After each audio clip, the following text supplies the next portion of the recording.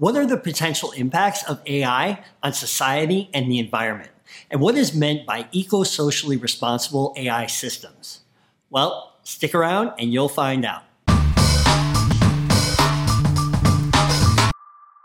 All right, before we dive in, be sure to subscribe to this channel if you haven't already.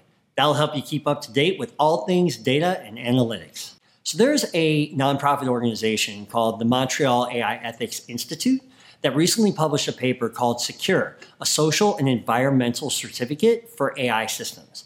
Check out the description below for the link to the actual paper. The paper focuses on the fact that AI will have a significant and unsustainable impact on the environment and society, and that a framework should be developed to minimize that impact in an eco-socially responsible way. The framework proposed by the Institute consists of 4 pillars. They are compute-efficient machine learning, federated learning, data sovereignty, and LEED-esque certificate. Before diving into these pillars, let's discuss what these impacts are exactly. So, many AI algorithms can have a tremendous carbon footprint, and that's due to the excessive data, compute, and power requirements needed to train certain AI models that perform well. And what that means is potentially a lot of carbon dioxide emissions. Also, training many AI models can require very specialized and expensive equipment, which makes it inaccessible to most. And further, there are many labor issues potentially around the preparation of the data used to train these algorithms, and there's a general lack of diversity in the field as well. Lastly, and very importantly, AI and the data that powers it also raises a lot of questions and potential issues around data security, data privacy, and so on. To minimize the impact, the Secure framework proposes the 4 pillars that we mentioned earlier.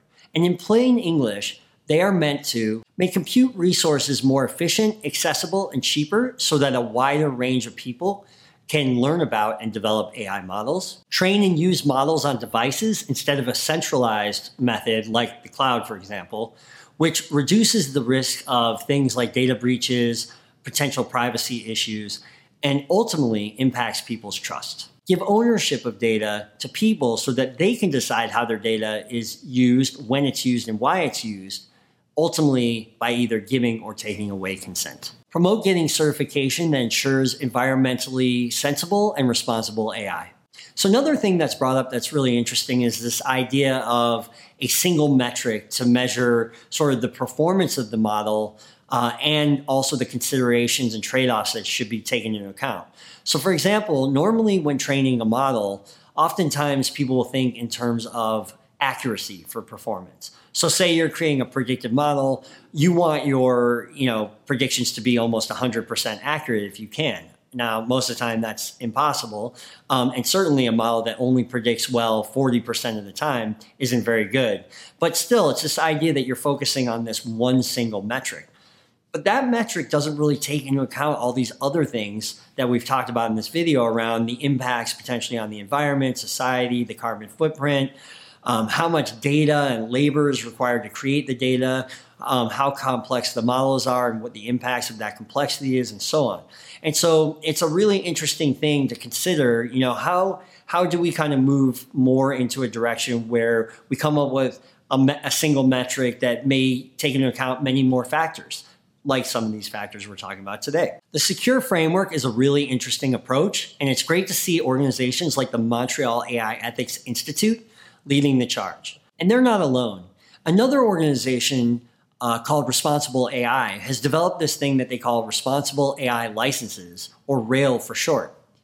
This is another sort of approach to deal with and handle these same sorts of sort of ethical issues, responsible use of AI, minimize the impact, and so on and so forth. So this is a really interesting area that's very important, and it'll be interesting to see, how things evolve with these initiatives and organizations over time. So again, if you haven't subscribed already, now's a great time to do so.